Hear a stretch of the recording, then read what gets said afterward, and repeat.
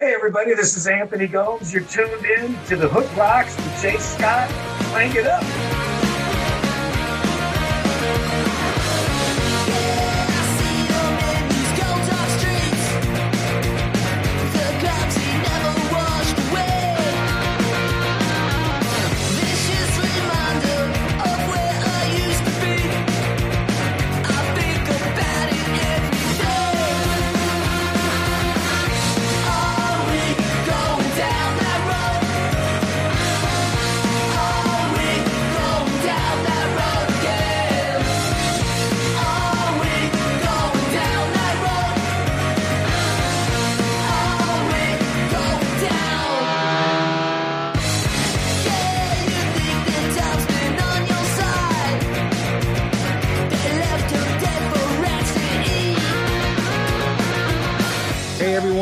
What's happening? I'm Jay Scott. This is the Hook Rocks, the ultimate rock community podcast.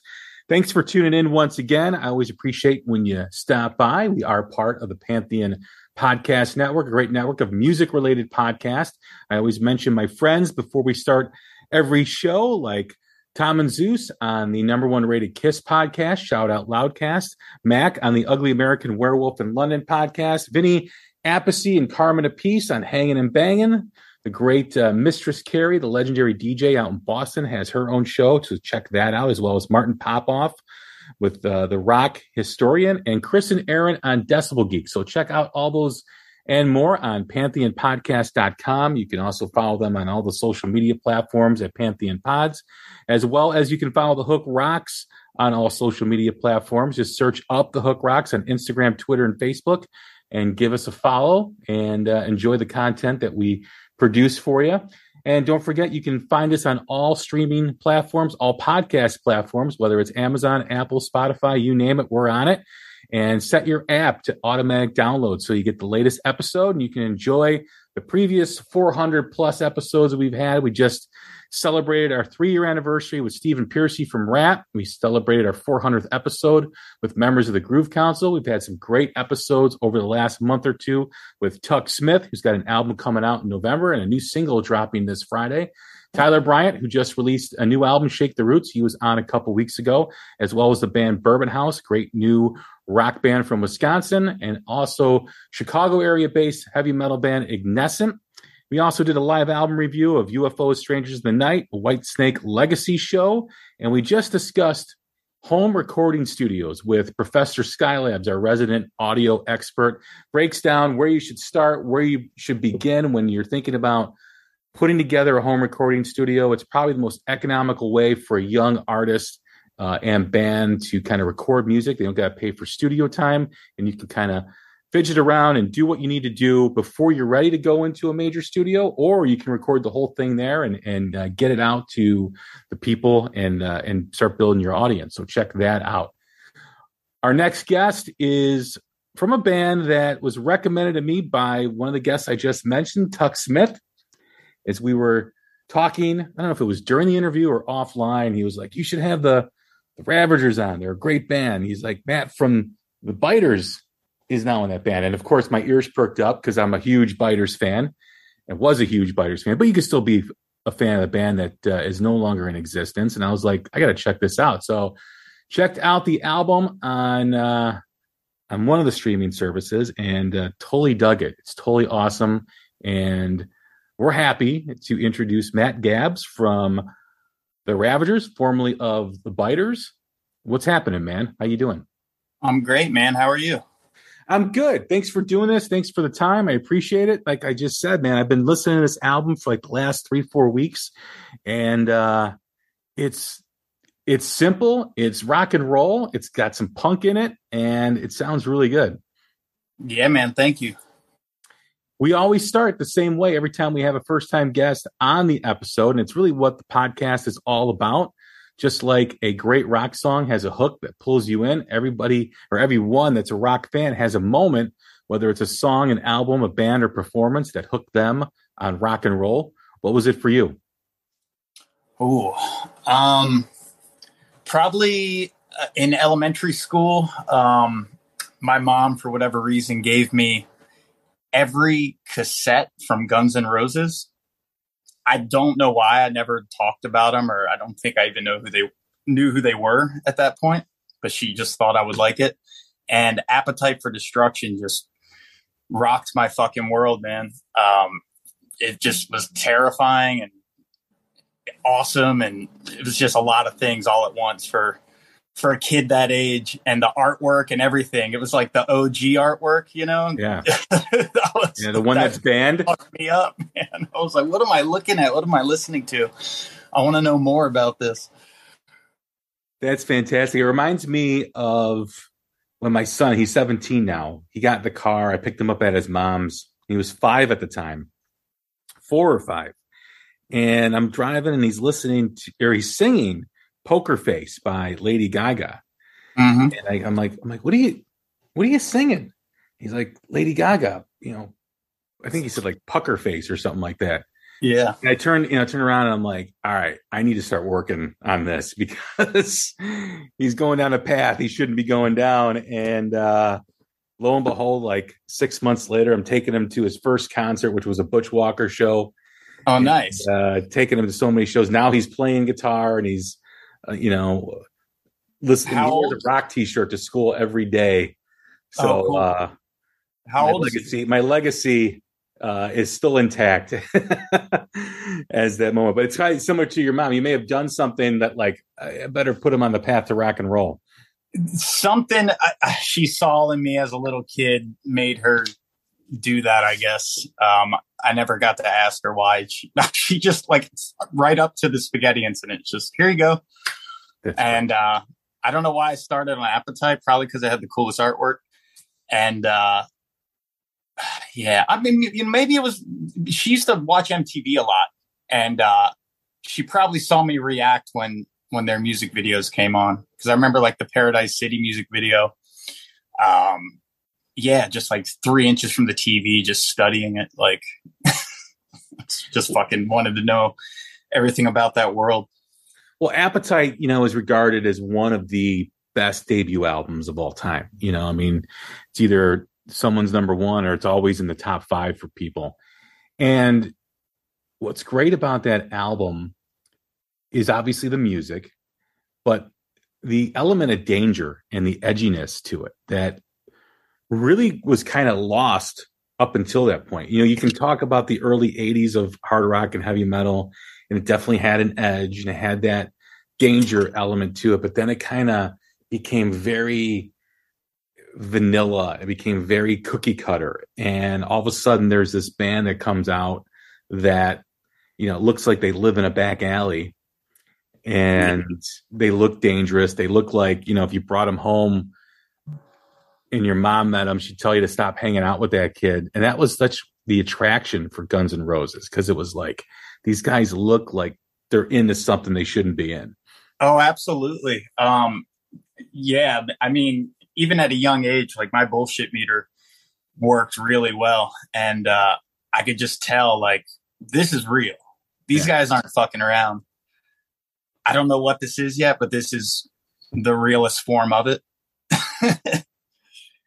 Yeah, because it was like a different world, right? I mean, you saw that first video for Welcome to the Jungle where he's getting off the bus, and there's like this element of sleaze and element of danger, and there's this band that's just kicking ass, and you got Slash where you can't even see his eyes, and it was so different in the polar opposite to what rock had become since the early days of the 80s, where the hair was teased up. And let's not forget, Guns N' Roses did have their hair teased at one part or the early stages of the band, but the music was so authentic and so real. And as you learn more about the band and you hear people talk about the early days of Guns N' Roses, like you said, it was real. Like, it was like, they're the real deal. Yeah. There's no fake. And the songs were complex, they weren't just like these easily digestible little, like, 80s hair metal tunes. They were real songs. Where did it go from there for you? Like, what was next? I mean, obviously there's this introduction with Guns N' Roses. When did it become like you wanted to pursue music? Well, I mean, that instantly made me want to pick up an instrument.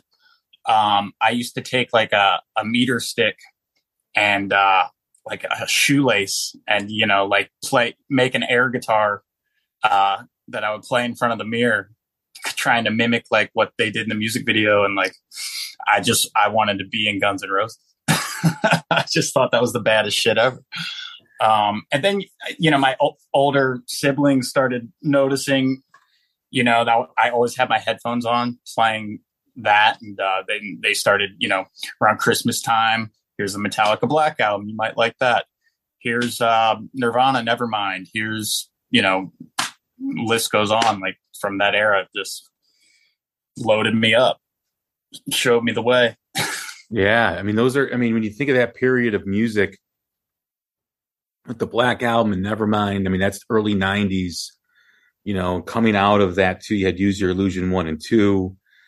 It was a kind of like the transition from that 80s glam rock into kind of more music with substance or more kind of authenticity with what had it became or what became of that music. Yeah. And you think of stuff like Soundgarden coming out and, even the first Pearl Jam. I had the Soundgarden cassette. My sister got me that. She said, you'll probably like this too. Such a great time for music. And I know, the loyalty for a lot of fans with 80s rock forbid them from listening to that stuff or have any connection with that stuff. And admittedly, when I was growing up, the bands that I resonated with or connected with or resonated with me was Alice in Chains and Soundgarden, because there was a little bit more edge to like a Nirvana and a Pearl Jam. So I connected with them pretty easily, but it was a difficult time getting over that transition. But it was cool because it was different. Because, as I said earlier, it became very cookie cutter. There was really no authenticity, and bands started to get signed not because how they played, but because how they looked. Right. So when you think of your journey into rock and the music that you began collecting, was there a show? Was there a moment that wanted you, to pick up guitar or led you to pick up guitar?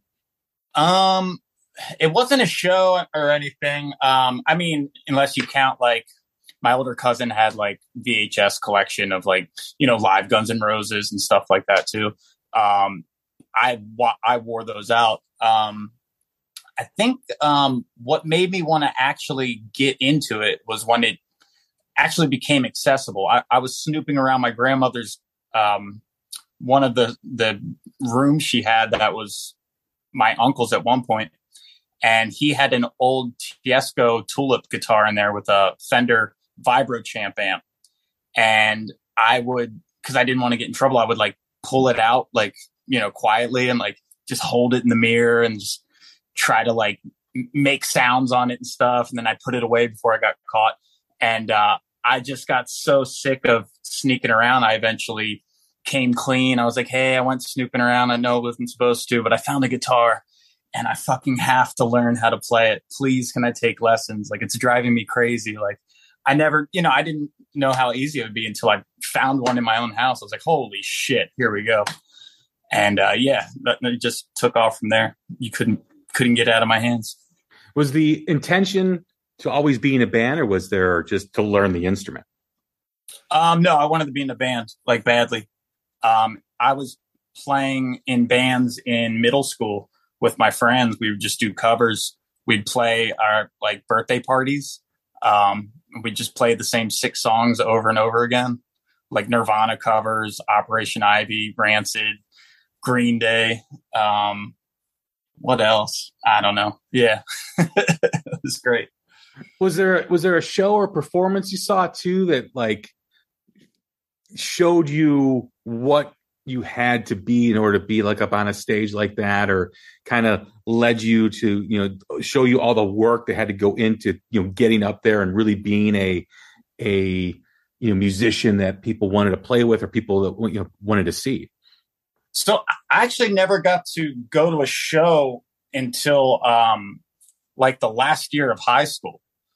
I went to like big concerts with like my older cousin, like she took me to see like Skinner and like big like arena stuff. But I never like got to go to an actual club show until like my last year of high school, or maybe sophomore year. I don't know.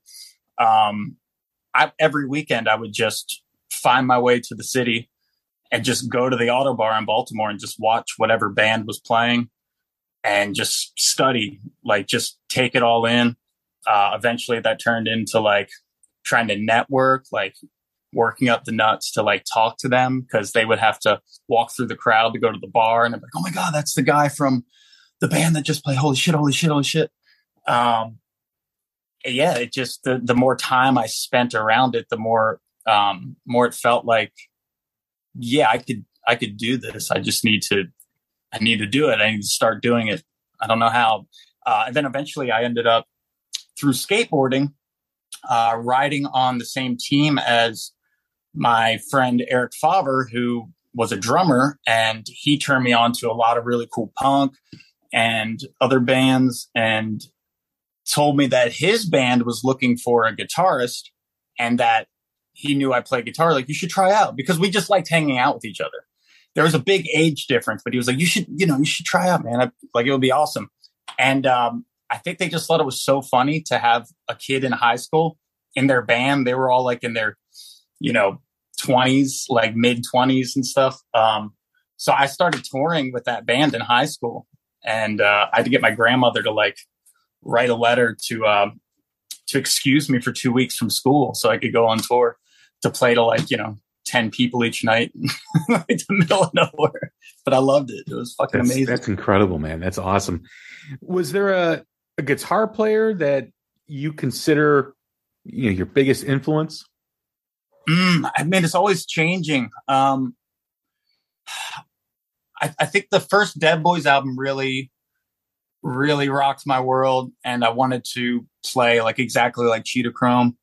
I thought that. Oh, and Johnny Thunders, the first New York Dolls album, was just also floored me, and I copied every lick he played on that album and tried to use it in the songs that I ended up writing with a band eventually. And yeah, those guys got me started, I guess.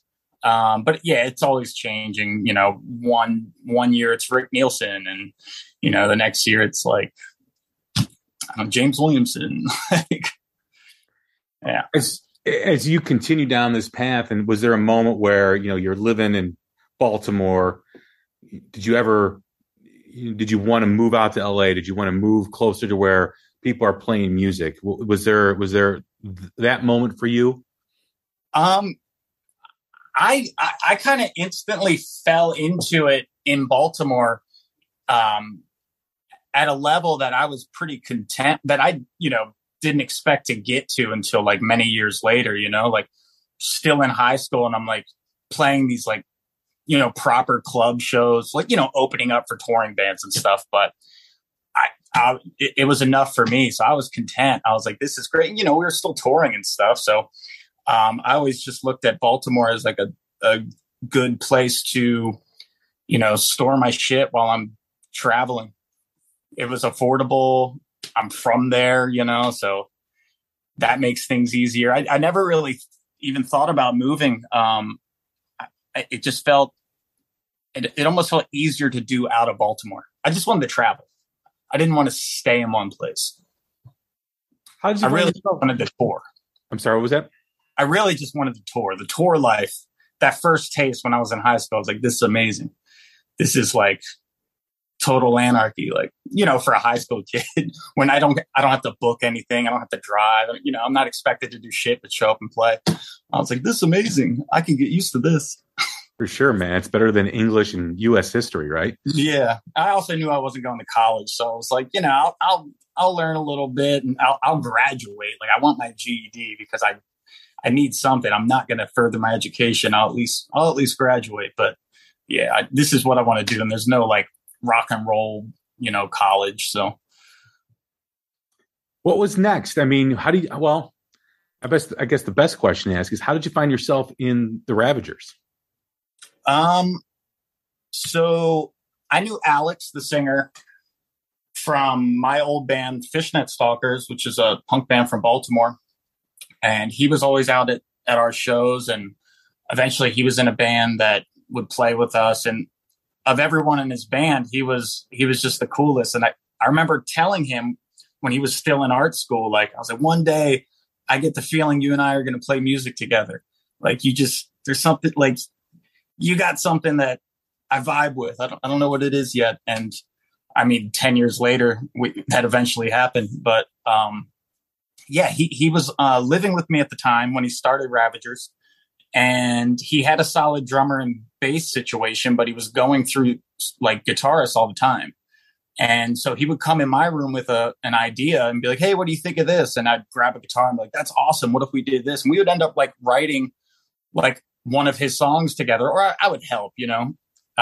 He wrote those songs, but I ended up getting like feeling attached to some of the songs and the band. And, you know, I would fill in when like they had a show booked, but one of their guitarists just couldn't do it or like quit or something. And I was like, well, I'll do it. You know, I'm free that weekend. And I never like wanted to join because I was doing Biters so full time. I didn't want to hold him back because that was priority over everything. So, you know, and we were very busy. So I was like, I'm not the right guy. I'm just going to fuck you up. You should find someone permanent. But in the meantime, like, count me in for like shows if I'm in town. And then when Biters ended, I was already like helping out. And I was like, oh, perfect. Just sign me up full time, man. Like, I got all the time in the world now. Let's go. That transition from Biters into the Ravagers, you know, Biters really had a lot going on in terms of just the music, in terms of what you guys were about back then. And it seemed to like be gone before it really saw it through, right? Before it really became what a lot of people thought it was going to become. Was there any hesitation to continue on with like another band? Was that moment where when Biters kind of fell apart that you needed some time to kind of like, man, this was something that we really thought it was going to be? Well, you know, I was already kind of like part-time guitar sit-in with Ravagers. So really, like when it stopped, I was just like grateful that I still had something, because, you know, it was important to me to have some kind of outlet to like play music and, you know, an excuse to travel. Like I can't really afford to travel the way a band lets me travel.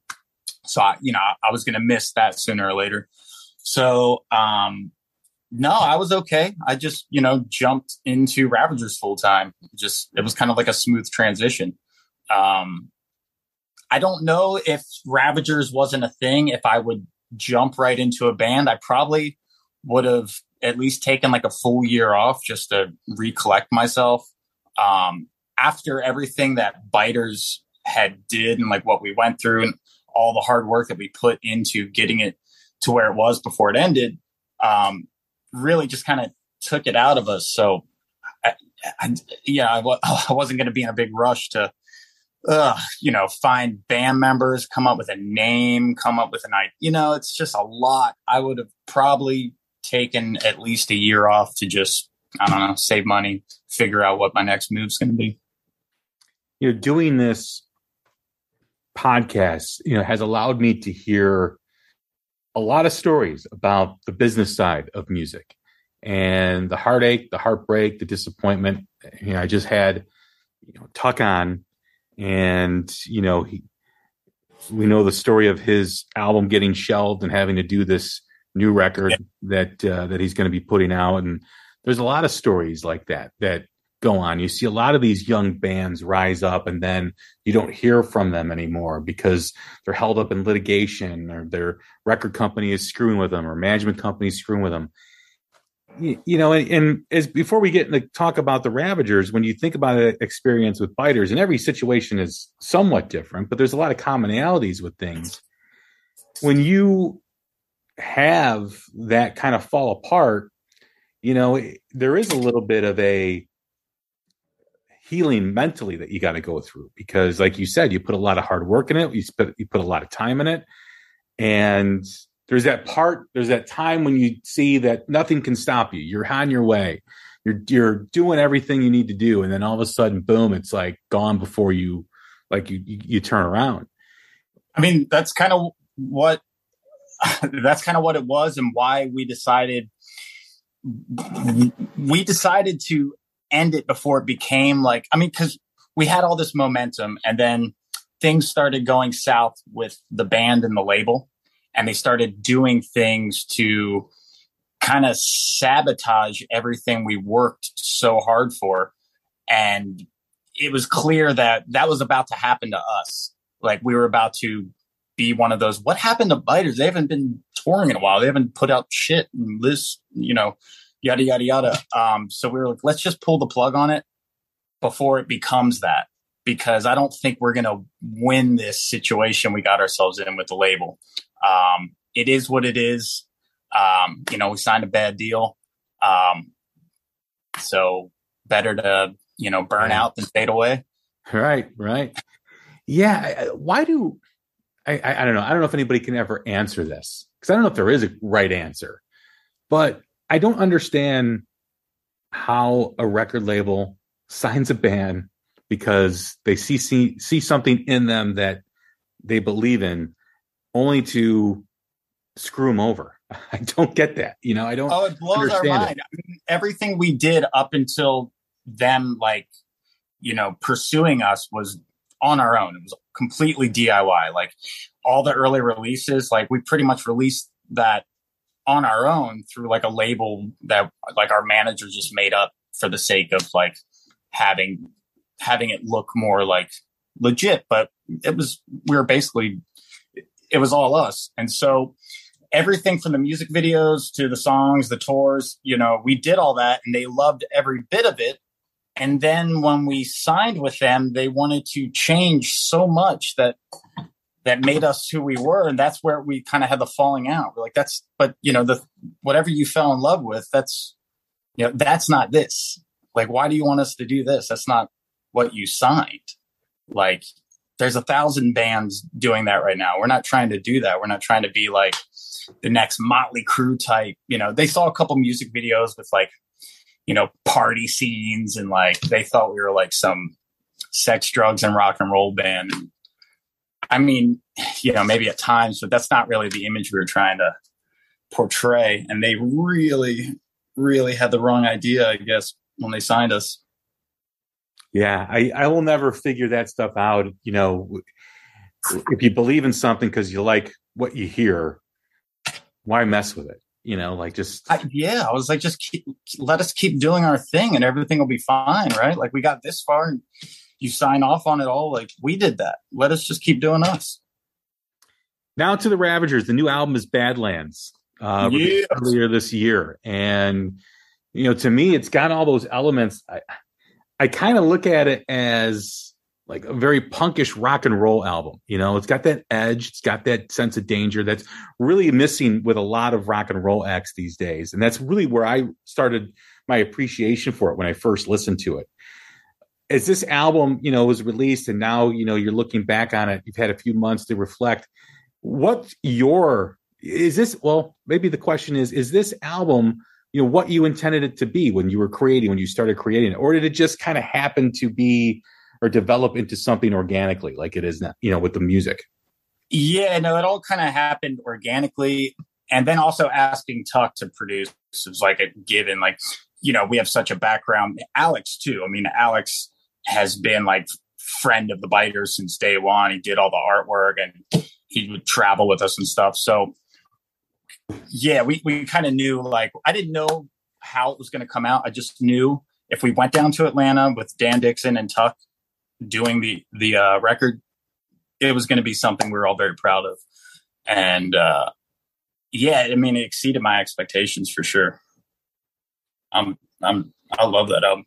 Yeah, no, it's definitely, it's a fantastic record. And you do have super proud. It's it really did come out way better than I thought it would.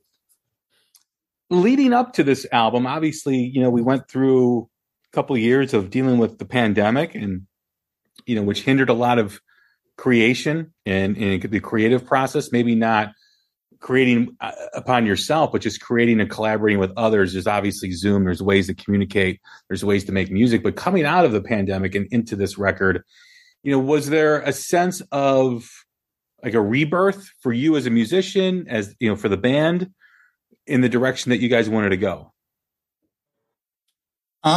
Man,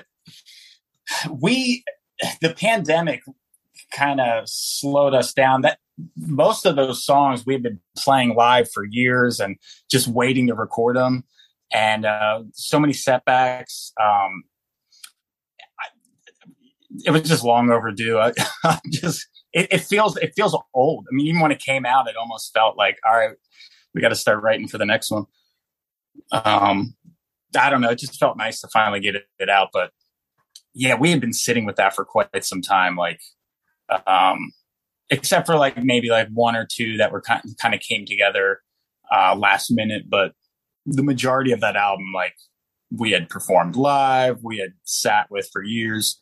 We were just waiting to get in the studio, and then of course waiting to get the physical records from the pressing plant, which was, because of COVID, way backed up. We waited like almost 2 years. Like, it was done, and we had to wait like, I think, almost 2 years before we had like physical records so that we could, tour, because we weren't going to go on tour without the record.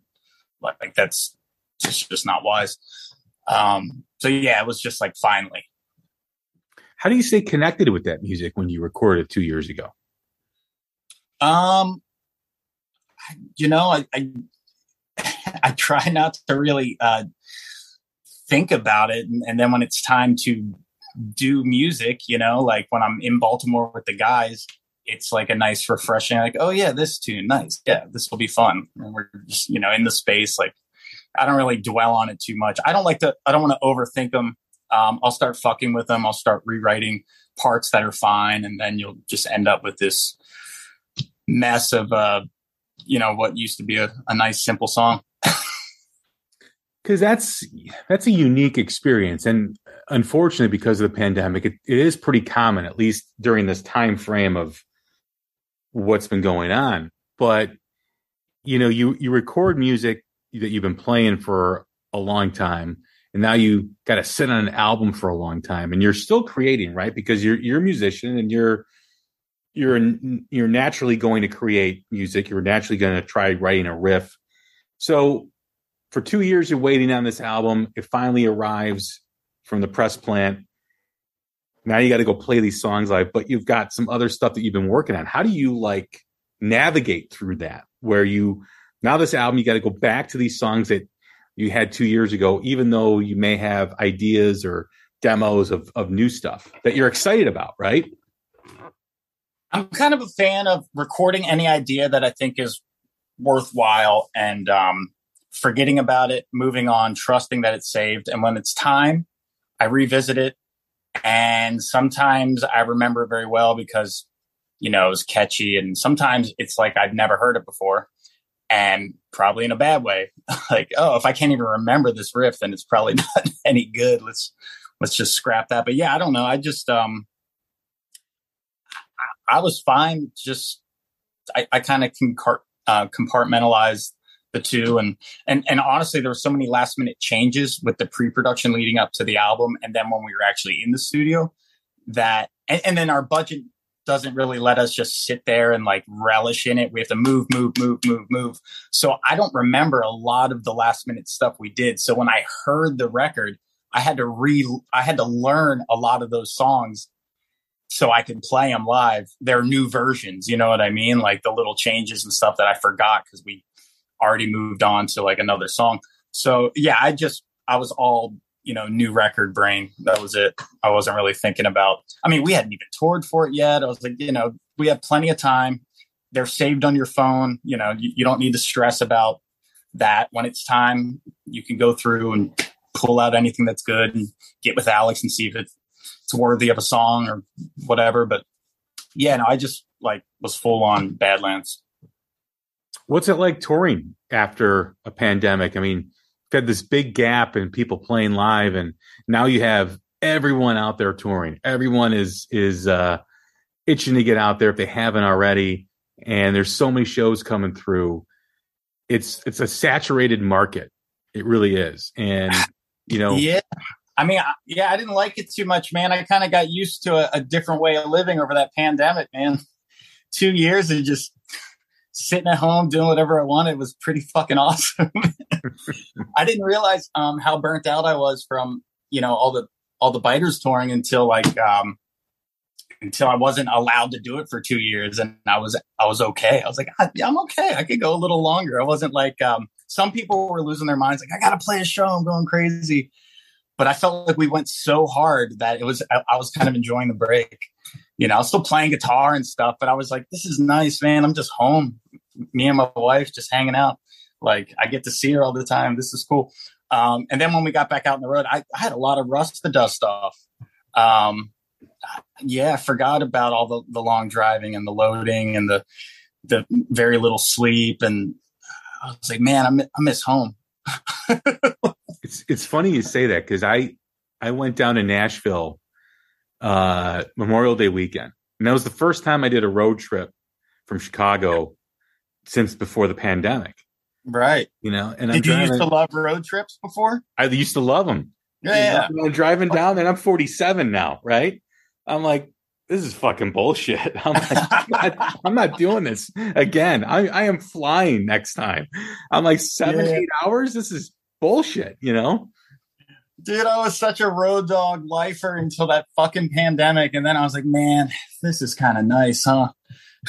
Just doing my own thing. I fucking loved it. But no, it's cool, man. I mean, it can't be like that forever. This is what I do. It's nice to get that first one out of the way. We did a first tour back since the pandemic. We did a month, full US, and no warm up or anything. Just went right into it, and shit, man. It's like, God damn, here we go. It didn't really hit me until like we got like real out west, and I was like, man, we still have to make our way back. We're not even halfway through this thing. Shit. And the shows were great, man. Like, everyone got along. It was cool. I just missed my little creature comforts and my bed, and I got too used to that. That was the longest amount of time I'd ever spent at home since high school. I was always on the road or just doing something. I being forced to stay in that long, I never thought I would have adjusted so quickly, but I was like, I'm okay. Yeah, I can do this. This isn't so bad. What was it like ramping up? What was it like ramping up? Like, all right, now I know I'm going on tour. I mean, you're talking about the tour, and you're like, oh my God, we're not even halfway through this. But I mean, was there an anxiety like, oh my God, I haven't done this in 2 years? Like you said, you had to knock a lot of rust off. It wasn't like an anxiety as far as like being on stage. Like, I'll be honest, man, the first show back, it just kind of felt like business as usual. It all just kind of, I did enough of it, I guess. It wasn't, I knew exactly what to do, just did it. It was pretty fun. But yeah, man, like I was 2 years older, and, certain muscles haven't been worked out like that in a while. My stamina, just those things that you have when you never stop, and then it goes away when you take a 2 year break. And it was educational. I was like, oh man, okay.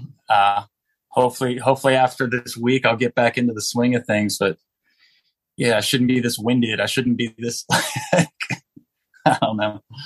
That's an interesting way to look at it, because I think that's a forgotten element of what you do, what others do in music, right? I mean, because you do get into a cycle, right? Yeah. Right album, tour, right album, tour. There's little breaks here and there, but you become a creature of habit. You know what to expect. That's taken away for a long period of time. And then you have something that you recorded prior to it, and you're like, oh yeah, we made this record. Now I got to relearn some parts, and oh yeah, we're going on tour again. So it's like a restart, but you have a different outlook on things now. You got a different perspective, and you're 2 years older. So I don't know if that's really appreciated by a lot of people, even musicians themselves, about that stagnation that you had to deal with for 2 years, and then all of a sudden, boom, you're right back to doing it. That's crazy. And the thing for me is that I was one of the fortunate ones that I didn't have anything to cancel. We didn't have any shows lined up or anything. We were about to focus on the record, leading, like, before the pandemic. Like, it was like, okay, full length and then tour the world. And then the pandemic came. We're like, oh, okay, well, we'll ride this out, however long this is going to be. I didn't have a tour to cancel. I didn't have, you know what I mean? So I was fortunate in that sense. I don't even know what point I'm trying to make, but it was real easy to just get lost over those 2 years. And I just took my mind off. I just took a vacation. I was like, all right, well, the whole world's in the same boat, so I don't feel bad. There's no FOMO. I'm not missing shit. Everyone's doing this. I got into Luthery. I was like, I used my unemployment money to build a little workshop, and I just, I got tunnel vision for guitar building, and yeah, I had to relearn like all those songs. I mean, I'd like dump my brain. I was like, I just want to learn how to build guitars. Like, I'm not playing rock and roll right now. I'm sure I can relearn it when it's time. I don't care about it right now, though. That's great. No, yeah, I don't know if we're going to really realize the change or the impact of those 2 years till probably like a decade from now. Like when we look back of what we became each as individuals and how we interact with each other now. I mean, there's the obvious things, right? But then there's things that, you don't really realize what's happened because of COVID, or why things are like this now because of COVID, and how they became the norm. Sadly, but in some ways a positive. And, I was just talking to the band Bourbon House, who I just had on the New Music Spotlight, about how all the clubs that they used to know, a lot of them are gone now. A lot of them don't exist. That's right. Over that time, a lot of so much change, connections, contacts that I had from previously. Most of those weren't a thing anymore. Like, it really kind of felt like starting over. It was a little overwhelming. That's why it was so easy to check out. I was like, this is a lot, man. I don't know. I got enough of it out of my system. I'll be good for a little while.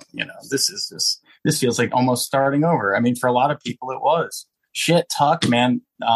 He had that beautiful tour and, the album and everything. And then the timing for him wasn't so fortunate. And, because I listened to his episode, the one that you just did with him, and, him talking about it. It's fucking terrible, man. Yeah. A lot of people that had it that way. Not everyone. I mean, there's some people I know that feel the same way I did. Like, it was great. I really liked it. Well, I was talking with Richie Kotzen as well. And I was, because he didn't do much during the pandemic. And he loved it. He's like, it gave me a chance to kind of recharge and kind of just relax and, kind of get away from it and then come back with a different perspective. And for him, it was beneficial. Like you, it was beneficial. For some that just live off creating, there was, well, you guys all live off creating, but there, some that are really in with it tight. That was a tough thing for a lot of people. Absolutely. Yeah.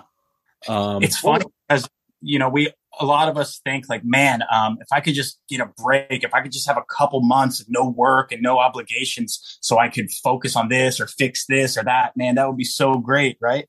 And we all had that. And the majority of the people I know, including myself, didn't do any of the shit they thought they would do if they were given, 2 years to figure it out.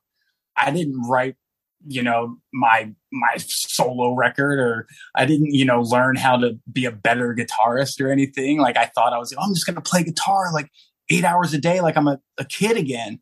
I didn't do any of that shit, man. What was it like for you working with Tuck? In the studio with Ravagers? Yeah. It's business as usual, man. It was great. I, knew exactly what to expect, and we just worked. We did some great things. It was cool. It was nice to be down in Atlanta again for the first time since Biters. When you look at this record, Badlands, compared to what you previous released, do you feel like there's an evolution of the band? Do you feel like it's, what you guys have right now with the Ravagers is what it's going to be, and it's just the sound that you guys have and developed? Yeah, definitely. Before Badlands, there's a couple singles that we released where I was like in the studio playing and writing with them. But before all that, like the first two EPs, like that was mostly Alex, and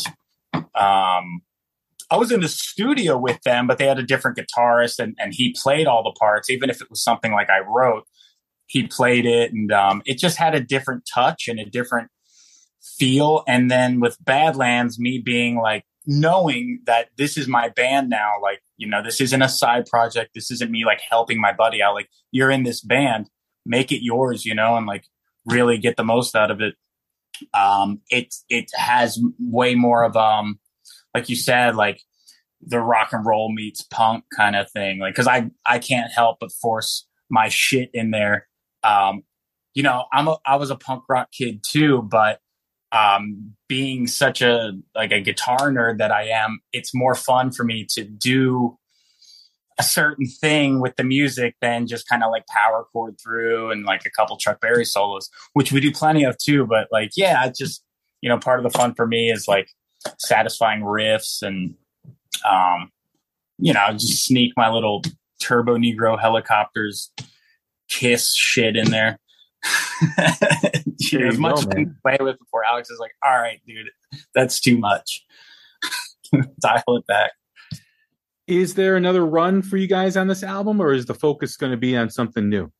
We got a West Coast thing that we'll be announcing dates next week, I think, and some small little like weekenders coming up. I think we're going to try to do Europe next year with it, and then I think we'll be done. I think then it'll be studio time.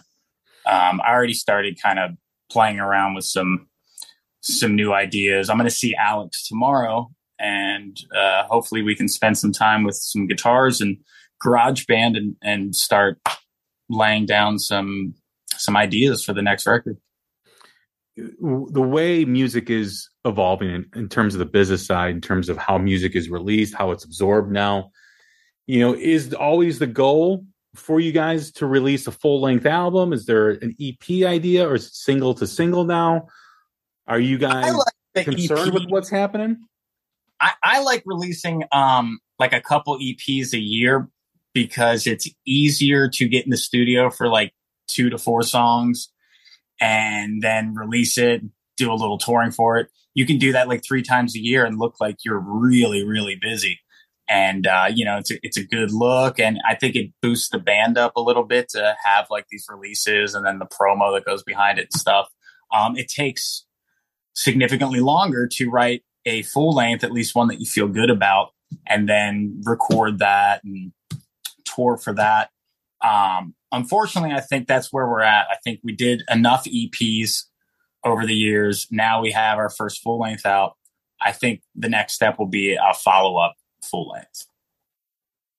A lot of people, who knows? I don't know. I mean, I'm 1/4, and we're pretty. For the most part, we kind of vote on things, so maybe that's not what we do. But that's probably my vote. Full length. Well, it's also kind of the reason why people release music the way it is now, whether it's single to single or EPs multiple times a year, is because of the tour demands, right? It used to be, you do a tour, you write a full length album, then you get out there. Those days are gone. And like you said, looking like you're busy and looking like you're putting out music continually allows you to keep touring, allows you to stay on the road. And let's face it, that's where the money is these days. And it's more press, right. You stay in front of people more. Exactly. It's a good move. I'm not opposed to just cranking out a couple EPs and then putting them all on one. And like, here's our, singles going steady, or our best of, or whatever. I don't know. Or do limited edition stuff like on vinyl, which is So frustrating when I'm on Discogs looking at Biter stuff and the amount of money that people are selling that stuff for. Oh yeah. I get an argument. It's funny though, because like you'll see like some crazy price on any given record, and then you'll randomly see it in a record store and it's like $7.99. I'm like, damn. Guess they didn't Google this, or maybe this is actually what it's worth and the other people are just crazy. I don't know, but I get surprised from time to time at some of the prices I see. People text me too, and they see like a record that I was on in a music store, like, check it out. Tell you, man, Discogs is going to drive me into bankruptcy. Yeah. Once it's like once you get on that site, you're done for the evening, and it's like, is that where most money goes? Hopefully the fraud department on your bank card stops the charges and like is kind of a slap in the back of the head that you need while you're like looking at stuff on there and like, oh my God, there's a green Ride the Lightning Metallica album. I can't believe it. Only released in France. How much is that? And yeah, you can go nuts. They're investments. Yes. Yeah. Tell that to my ex-wife. Yeah. Well, hey, man, it's been a great conversation. It's been a great time having you. I really enjoyed it. I enjoy the album Badlands. For everyone listening, go check it out on all streaming services and check out the album. You can purchase the album on the website. Do you want to tell people where they can find you? Ravagers Gang on Instagram. There's a link to our website on there. I don't know what it is off the top of my head. I don't visit the website. But it's on our Instagram. It's pretty easy to find. If you just type in Ravagers Gang on Google or Ravagers Band. I think there's like a Marvel movie that fucked up our search. I don't know there's a character called Ravagers or something. I don't know, but we used to have it good until that movie came out, or that show. And I'm trying to think of what that is. Yeah. It's like an animated thing, I think. Is it? Okay. Well, it's been a pleasure talking with you, Matt. And you can find the RavagersGang.com.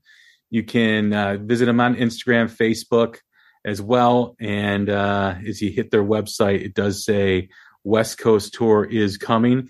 And if you go drop by their merch tab, you can find the album, the CD, you can find a patch, you can find a couple flags, which is really cool, and some t-shirts.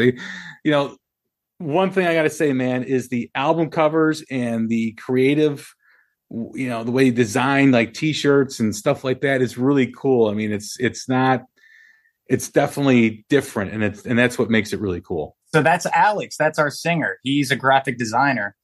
That's another thing that really attracted me to the band is it's just got a really tight, cohesive image that goes along with everything because he is able to do both and do both so well. So yeah, that's Alex. All the artwork, all the merch. It's crushing it. It's awesome. Well, thanks again, man. I appreciate it. Yeah, man. Thank you. Everyone, that's Matt Gabs from the band Ravagers. Check out ravagersgang.com. And like I said, stop by their merch tab and pick up some merchandise. Always support new emerging bands as we all kind of bang that drum constantly here on The Hook Rocks. I'm Jay Scott. This has been another great episode of the New Music Spotlight. Talk to you later. Take care of each other, and see you soon.